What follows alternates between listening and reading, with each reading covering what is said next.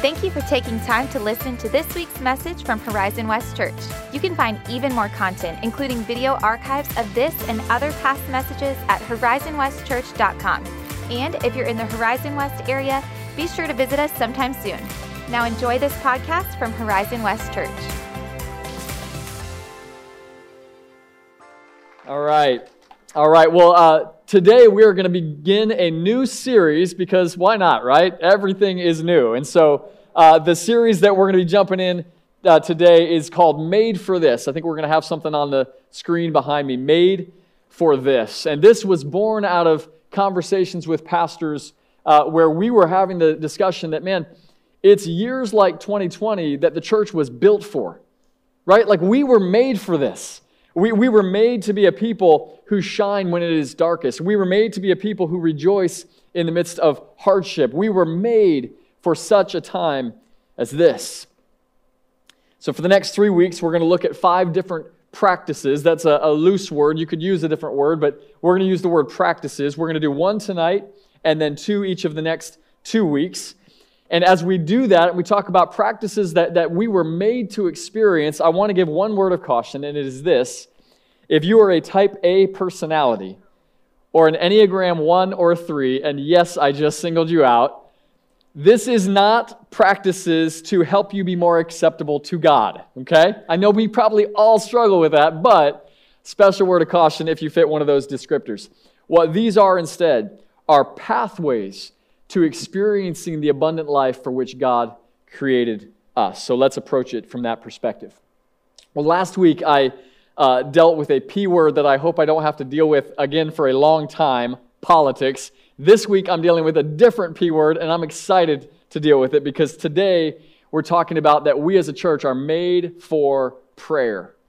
We are made for prayer. Richard Foster, in his book, Prayer, Finding the Heart's True Home, said this: "We today yearn for prayer and hide from it. We are attracted to it and repelled by it." Now, if that resonates with you, know that it resonates with your pastor as I speak those words. That I both yearn for prayer and yet I, at times, hide from it. I both am attracted to it and yet somehow repelled by it. Prayer is tough work.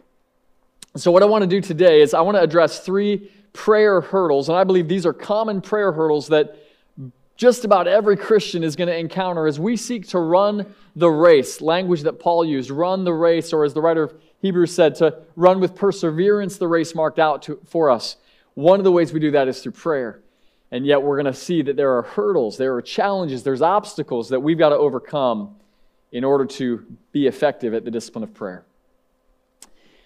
We're going to mostly spend time on those 3 hurdles. Let me first do this. If you are wondering what kind of prayer we're talking about, because there are different kinds, well, one common way to think about prayer is to put it into one of 4 categories. And you can use the acronym ACTS, A-C-T-S. So these would be prayers of adoration, confession, thanksgiving, and supplication, which is another word for intercession. I'm actually going to give you a different acronym that's harder to remember. You can thank me later, right? But I just categorize them a little bit differently in my practice. It's not a right or a wrong. I group adoration and thanksgiving into one. I call it worship. It's adoration is of course ascribing to God His goodness, His power, His glory, and we think of thanksgiving maybe as thanking God for things that He's done, like sending Jesus or giving us shelter or our family. But I think we can kind of put those together and just say there's prayers of worship. Then there's also prayers of meditation. This is when we're just quietly reflecting, maybe even without words, reflecting on the goodness of God, or just sitting quietly and feeling the wind blow in our face and knowing that God created it, or hearing birds chirp and understanding that God is the creator, but we're meditating on who God is. Then there's prayers of confession, where we're acknowledging the ancients called this the prayer of examine. That was their word for it, but it's when we're turning the scope inward and we're going, God, what is in me? As David, the psalmist said, Lord, search my heart and see if there be any wicked way in me. And we pray prayers of confession. And then finally, prayers of intercession. So the new acronym is WMCI. Way harder to remember, but if you wrote it down, that's going to help you. We're going to revisit these 4 types of prayer later, but mainly we're going to address these 3 hurdles. And as we do that, I want to begin with my own confession. More often than not, when I pray, what happens is that I find myself quickly drifting mentally to other things. Anybody else relate with that? Or I fall asleep. Because for the first time in my day, or the first time in my morning, or whatever it is, I'm not doing something, okay?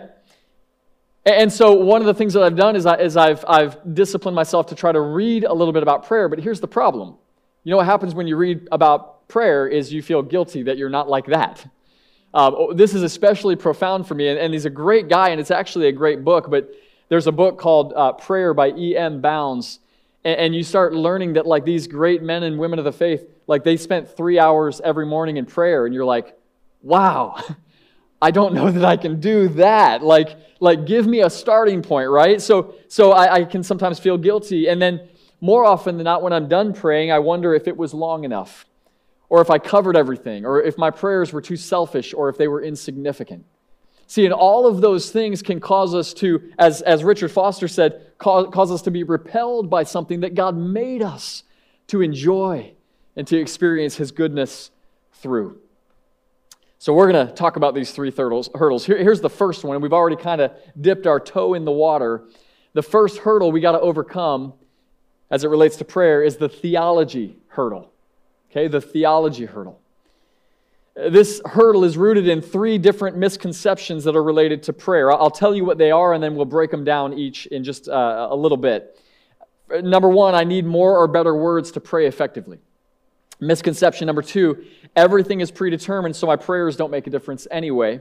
And misconception number three, because God didn't answer a prayer in a particular way in the past, prayer is useless. Okay, let's look at the first misconception together under this umbrella of the theology hurdle. Number one, I need more or better words to pray effectively. Some of the most liberating verses that I believe exist in all of the Bible are on the topic of prayer. I'll give you a couple. Matthew chapter 6, verses 7 to 8, Jesus, in his lead-in to what we call the Lord's Prayer, said this, "Disciples, when you pray, do not heap up empty phrases as the Gentiles do, for they think they'll be heard for their many words. Do not be like them, for your Father knows what you need before you ask Him." So Jesus actually says, hey, long-winded prayers, fluffy-sounding words, that's not scoring any points for you, right? In fact, don't be like that. One of the most startling things about the Lord's Prayer is not the content that Jesus told them to pray, it's that it only takes 15 seconds to do it. And these verses that lead into the Lord's Prayer show us that a big part of what Jesus was teaching the disciples about prayer is it doesn't have to be a marathon every time you pray. 3 hours in the morning is great, and if you do it, don't stop. But if it's 30 seconds to a minute, and then you grow from a minute to 2 minutes, and pretty soon you're able to pray for 5 minutes, just continue growing in the practice of prayer. Here's another verse that I love, Romans 8:26. "Likewise, the Spirit helps us in our weakness, for we don't know what to pray for as we ought, but the Spirit Himself intercedes for us with groanings that are too deep for words." This frees us from the need to say all the right things when we pray, much like when your child at 2 years old came and said, "Dad, can I have biscotti?" And you didn't say, "Well, actually, it's spaghetti, get it right," right? Nor did you say, what you should have said is, "Dad, would you cook noodles in boiling water for 12 minutes and then put them with heated pasta sauce and mix it together so that I may eat a dish called spaghetti?" They can just say, "Dad, can I have biscotti?" Right? Because God is not impressed by the length of our prayers, nor by the correctness of our prayers. He's looking for faith within our prayers. It's why Jesus said, when you pray, say, "Father who is in heaven." Abba, Daddy. Come to Him like that. See, I think that's one of the hurdles that we encounter is we think we got to get it all right. And really we place ourselves in a position God never meant for us to be. We're His kids. We're like toddlers in the kingdom, asking our Father for what is good. Second misconception is simply this, that everything is predetermined, so my prayers don't make a difference anyway. Some of us will struggle with this more than others, but for some of us, it's a very real challenge. And I want to just gently blow to smithereens this misconception. And here's why. In the Old Testament, we have many examples of men and women interacting with God in ways that made a difference, like Abraham bargaining with God for the cities of Sodom and Gomorrah, like Hannah throwing herself on the floor of the temple for a son named Samuel, like Joshua praying for the sun to stand still. And in Joshua 10:14, it says that the Lord heeded the voice of a man. Leave that there for just a moment. Remember the misconception. It doesn't matter. Everything is predetermined, so there's no point in prayer anyway. And yet we see examples in Scripture where God condescended to the prayers of a person. You go, well, that's all Old Testament. What about the New Testament? Elijah prayed for 3.5 years. Again, Old Testament. But James in the New Testament said, hey, by the way, James 5:16, the prayer of a righteous person is powerful and what? Effective. Effective. It effects something in real world. And James said, remember, Elijah was a man just like us. Meaning, implication being, if Elijah prayed and it made a difference, don't think that your prayers do not make a difference. Let's go to the third misconception. Misconception number 3, because God didn't answer my prayer in a particular way, prayer doesn't work. Now, this is probably the one we'd be the least, or maybe the most reluctant to admit, but it's also perhaps the hardest one to overcome. Because this one's rooted not only in the intellect, but in the emotion. We prayed, we believed, and yet our prayer wasn't answered the way we thought it would be.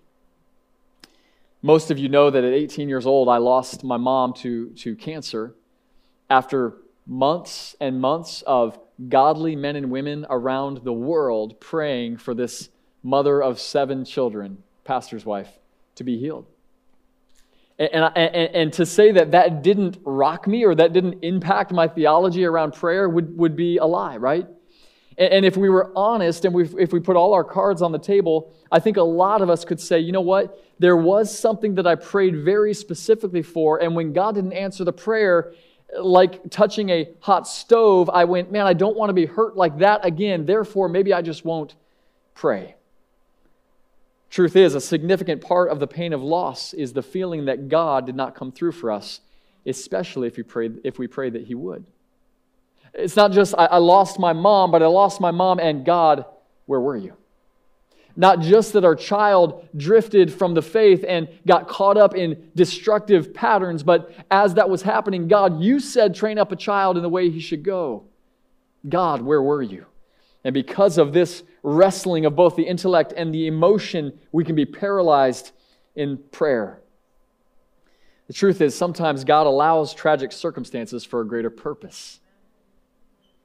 Remember that even Jesus said, Father, if there's any other way, let this cup be taken from me. That was the prayer of Jesus.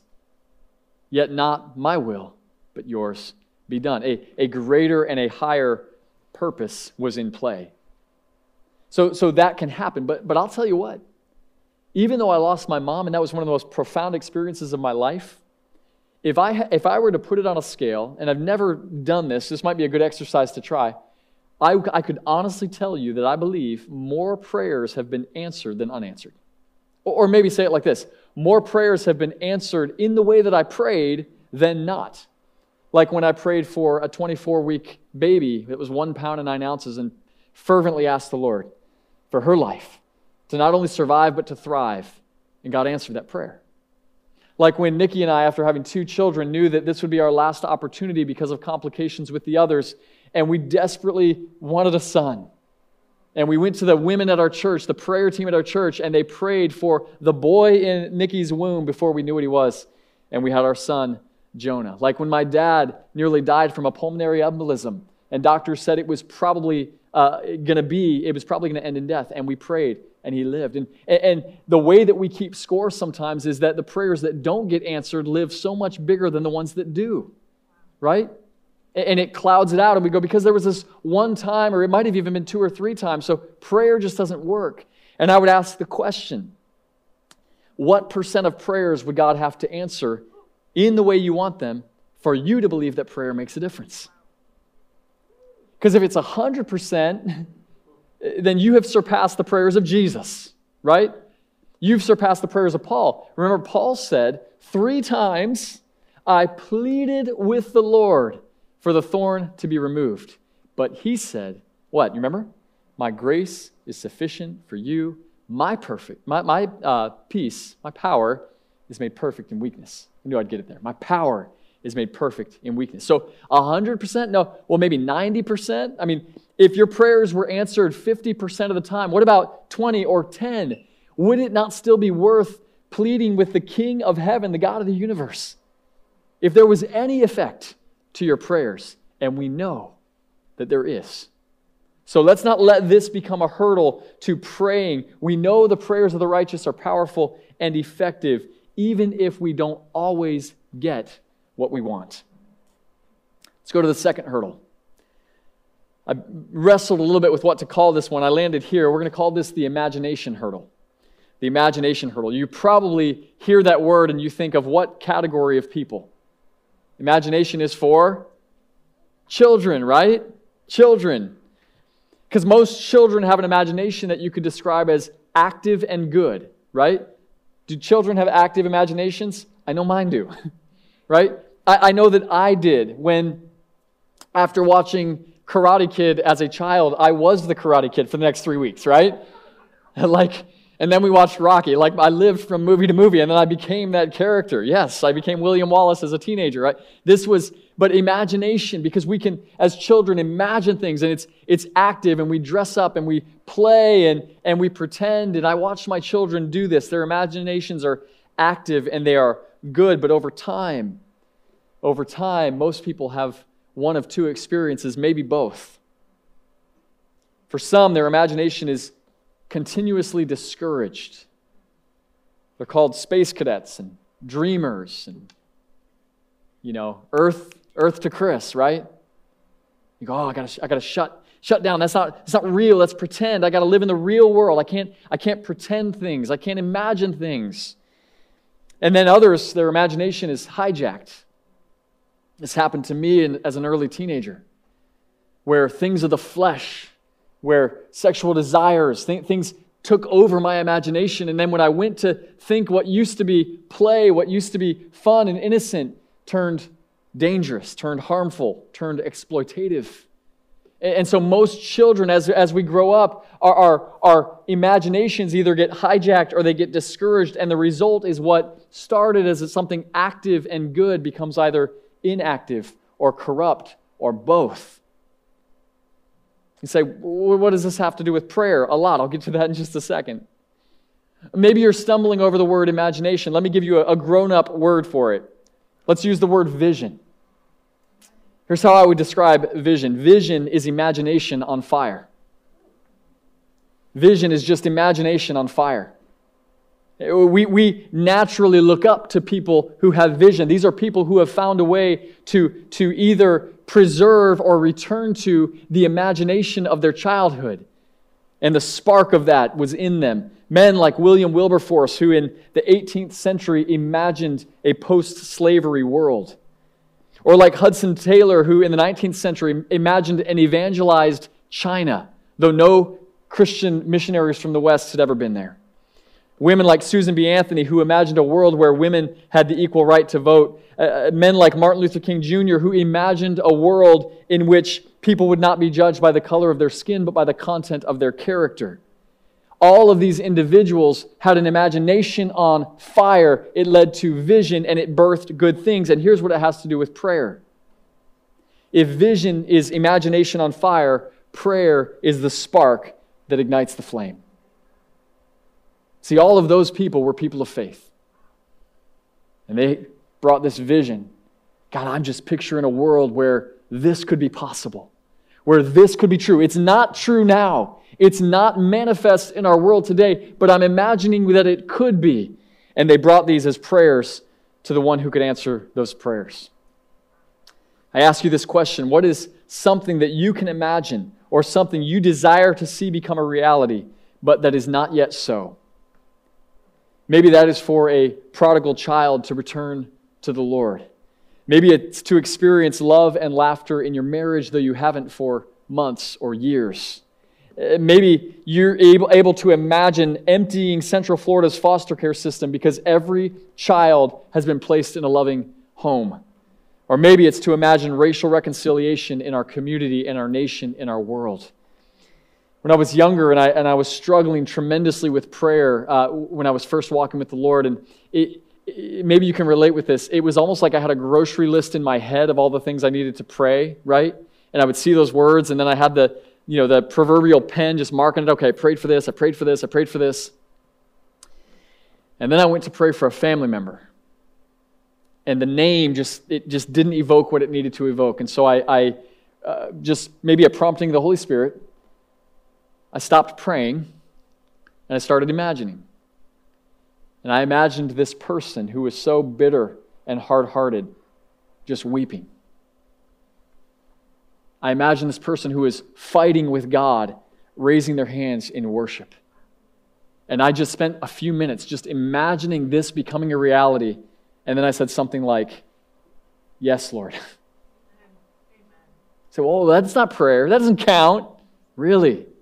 Might I challenge you that these kind of prayers of picture or imaginative prayers could spark something in your prayer life if you would practice it. See, praying in pictures creates a deeper emotional connection to the thing prayed for, and it also can help us to believe what is being prayed for could become a reality because we're seeing it, right? We're imagining it. And then we bring that prayer, we say, "Amen," or "So be it," or "Yes, Lord," to the Father.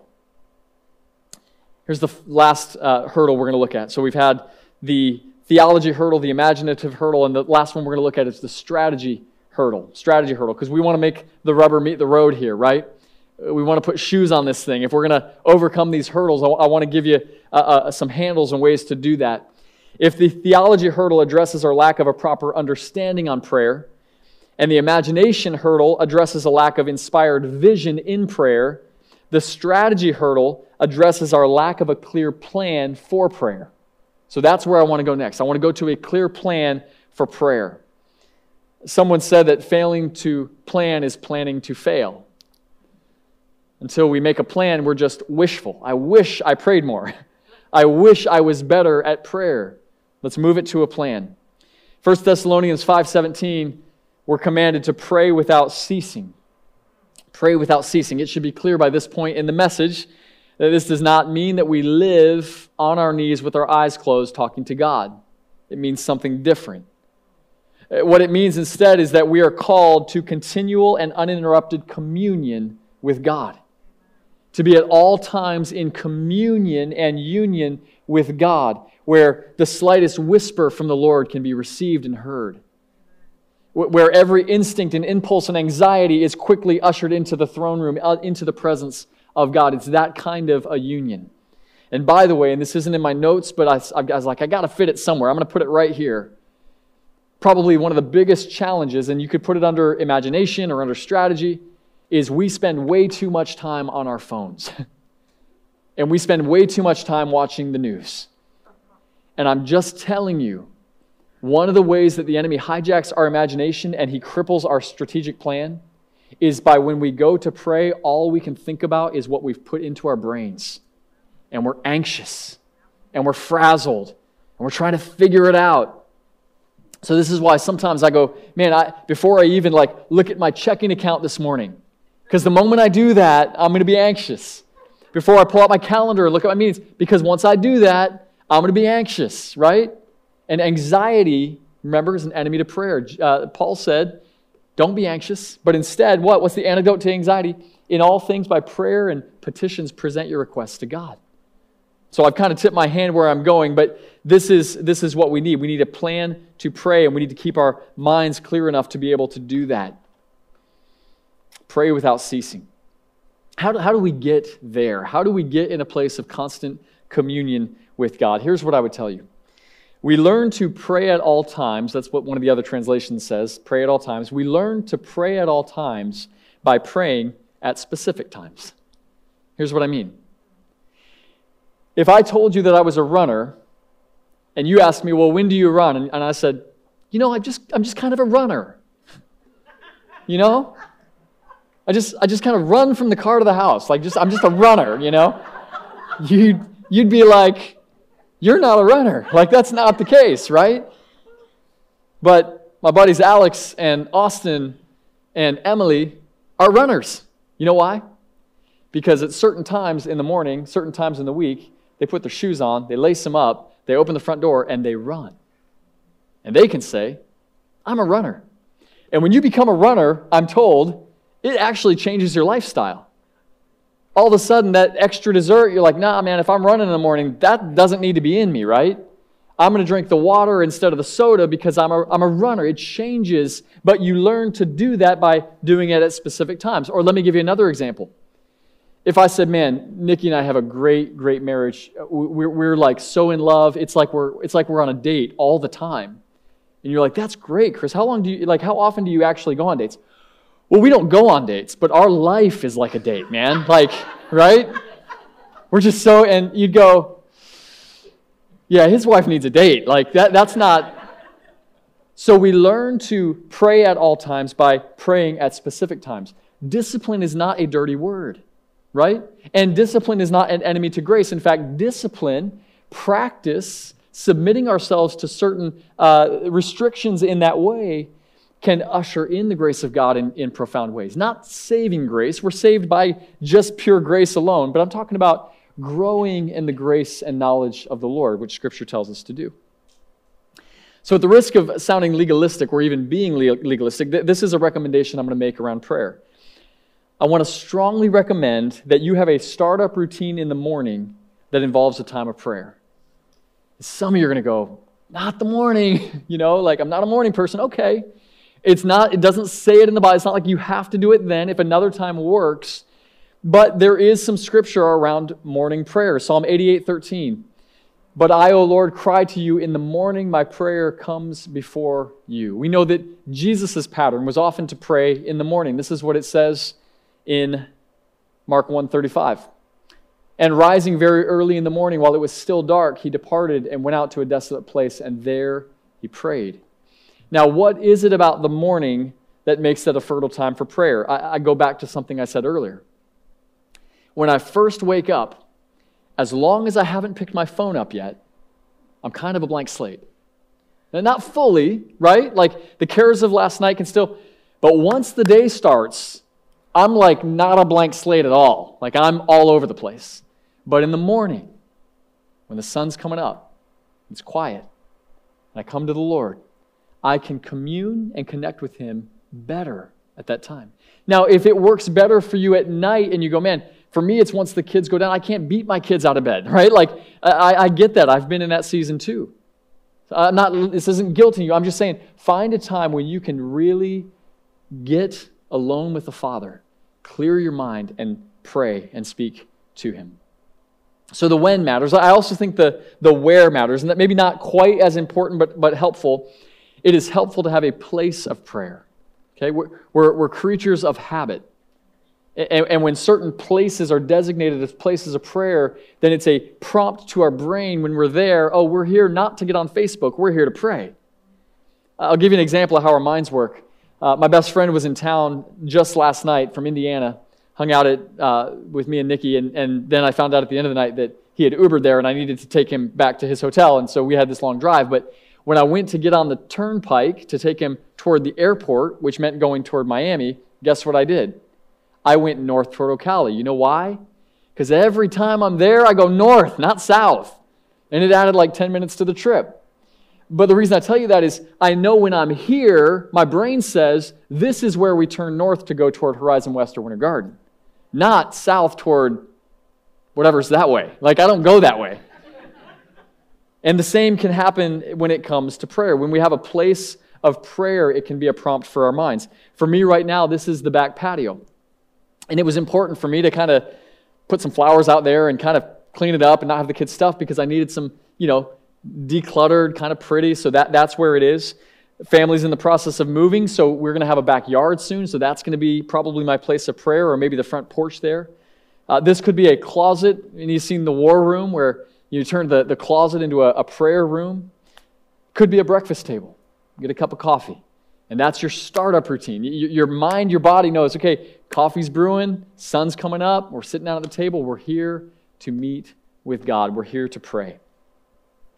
And we're talking about a plan, one final thing, and I got to put this disclaimer. I don't have this in a very specific way, and it's probably better to have it specific. But another aid could be to have a person who keeps you accountable to prayer, right? Because even a time and a place, it's hard to stay disciplined. One of the reasons that Alex and Austin are able to run as often as they do, and Emily as well, they often run with other people, right? That can be a good discipline. Or somebody else might not be running with them, but going, hey, did you run yesterday, right? One thing that can be really helpful is if somebody's in the same rhythm with you and you're both getting up at 6 o'clock every morning to pray in different places. And you can even text the person, hey, I'm up praying for you. It's like prompt, right? So these can be all good things, because if all this is theoretical and we don't get to actual prayer, then we've missed the mark. We want to overcome the hurdles to run the race of prayer. Let's go back quickly to the WMCI acronym that you've already forgot, because it's not easy to remember. I want to quickly give you a resource for each of the 4 different areas, and these are just my categories. You can have different ones.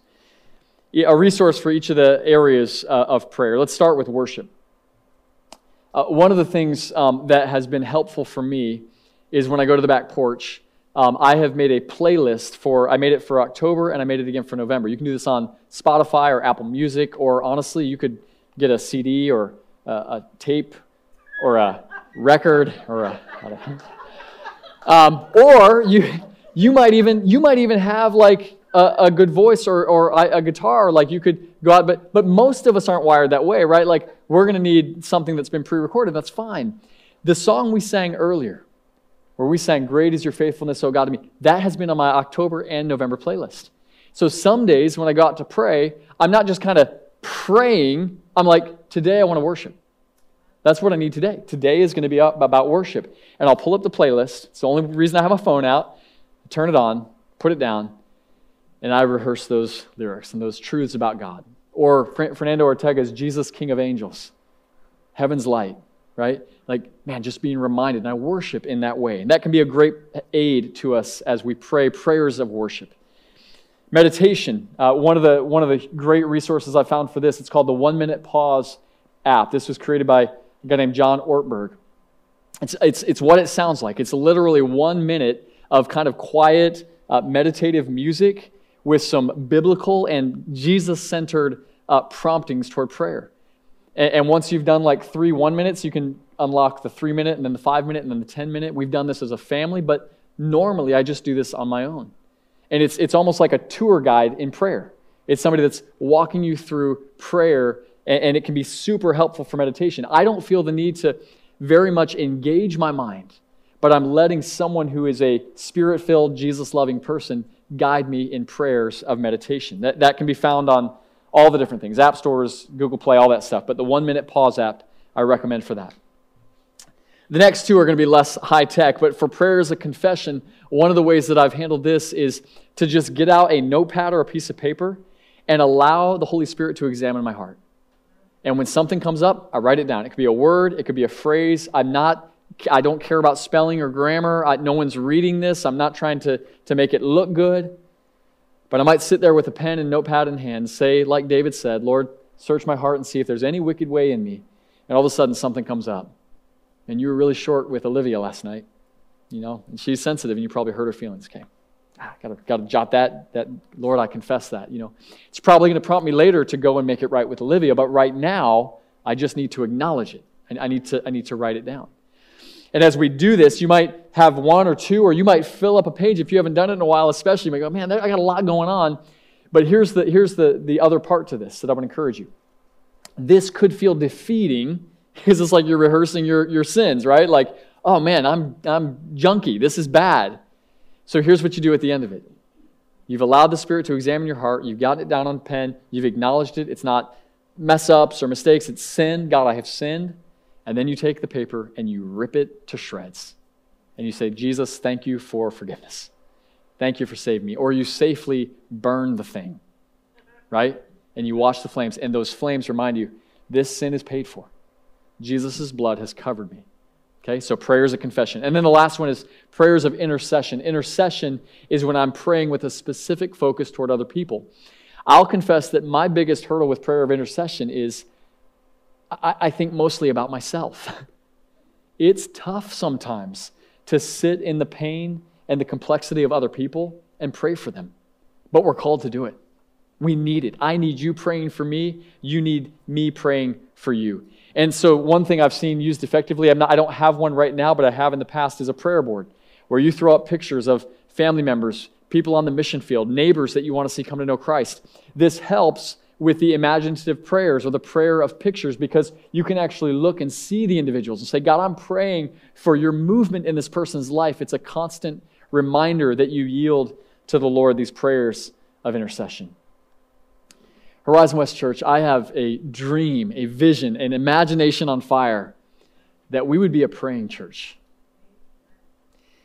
We have become so accustomed in the Western world of the United States of America. We've become accustomed to resources, books and podcasts, and these can be helpful, as I've already alluded to. Resources can be helpful. But resources are resources. They are not the power of God. And what I long for is that we would all press into being people of prayer, that our faith would grow. If all of us moved the needle a little bit, and we all were just praying a little more and praying with faith, not just ritualistic or superstitious, but saying, God, I believe you. I'm submitting these 1 or 2 or 3 things for specific prayer, and we do that together. What if you began to press into God in prayer like never before? What if your prayers started bringing about changes to your attitude and in the lives of the people around you? What if these changes kindled a small fire of revival in your family, in your workplace, or in your small group? What if that fire began to spread through your neighborhood and through your community? What if the church became a place where the fire of God was fanned into full flame in the hearts of people as we prayed together? What if we started seeing people saved and baptized? We saw collaboration between churches and communities transformed. What if we began sending the fire of God in the lives of people through prayer to other countries and other communities and other parts of the world? It's not going to happen without prayer. It's not going to happen without prayer. Prayer is submitting to the purposes and the will of God and believing that God will do what He alone can do. E.M. Bounds, I mentioned him earlier. I don't read his book, but read his quotes because they're good and they're shorter. This is my favorite quote by E.M. Bounds. Here it is. Around us is a world lost in sin. Above us is a God willing and able to save. It is ours to build the bridge that links heaven and earth, and prayer is the mighty instrument that does the work. Friends, do you long to be about the work of prayer? Do you long to see the world reconciled to God? The work is prayer.